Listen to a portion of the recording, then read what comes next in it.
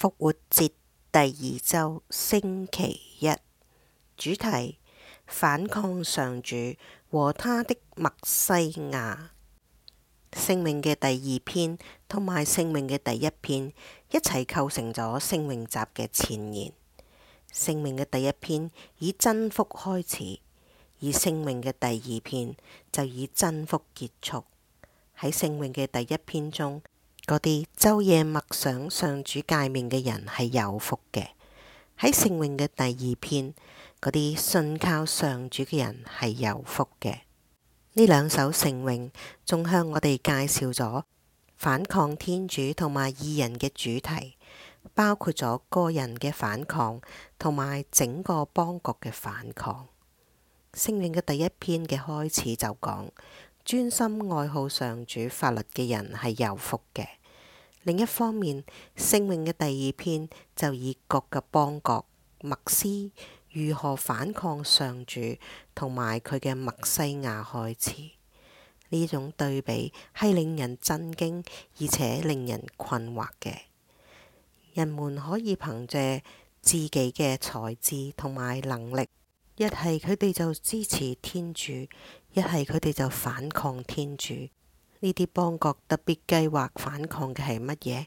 聖詠嘅作者引用咗佢哋嘅說話：來，我們掙斷他們的捆綁，我們擺脫他們的繩繮。聖詠集2章3節。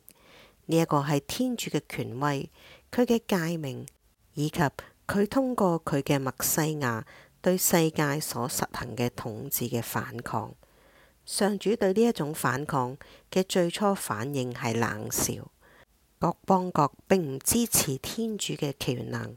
依撒意亞先知就宣稱，萬民像桶中的一滴水，如天秤上的一粒沙。依撒意亞先知書40章15節。但係儘管各個邦國唔能夠同天主嘅偉大相比，佢哋嘅反抗亦都係一個嚴重嘅問題，必須加以處理。因此，上主從冷笑轉為可怕嘅憤怒，呢個使佢哋重新考慮佢哋嘅陰謀。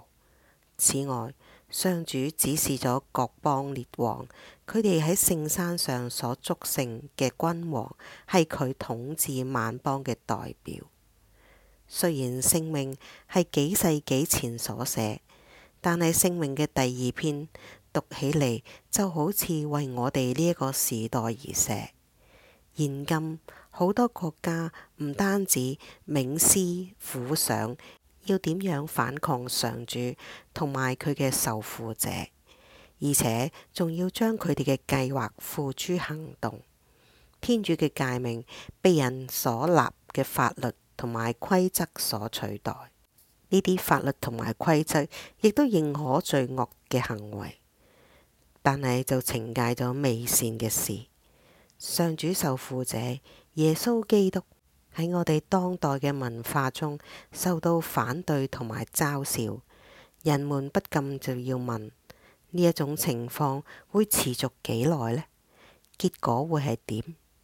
因此，好似耶路撒冷首批基督徒一樣，我哋喺祈禱中向上主大聲呼喊，講：上主，請注意他們的恐嚇，賜你的僕人以絕大的膽量宣講你的真道，同時伸出你的手，借你的聖僕人耶穌的名字治病、顯徵兆、行奇蹟。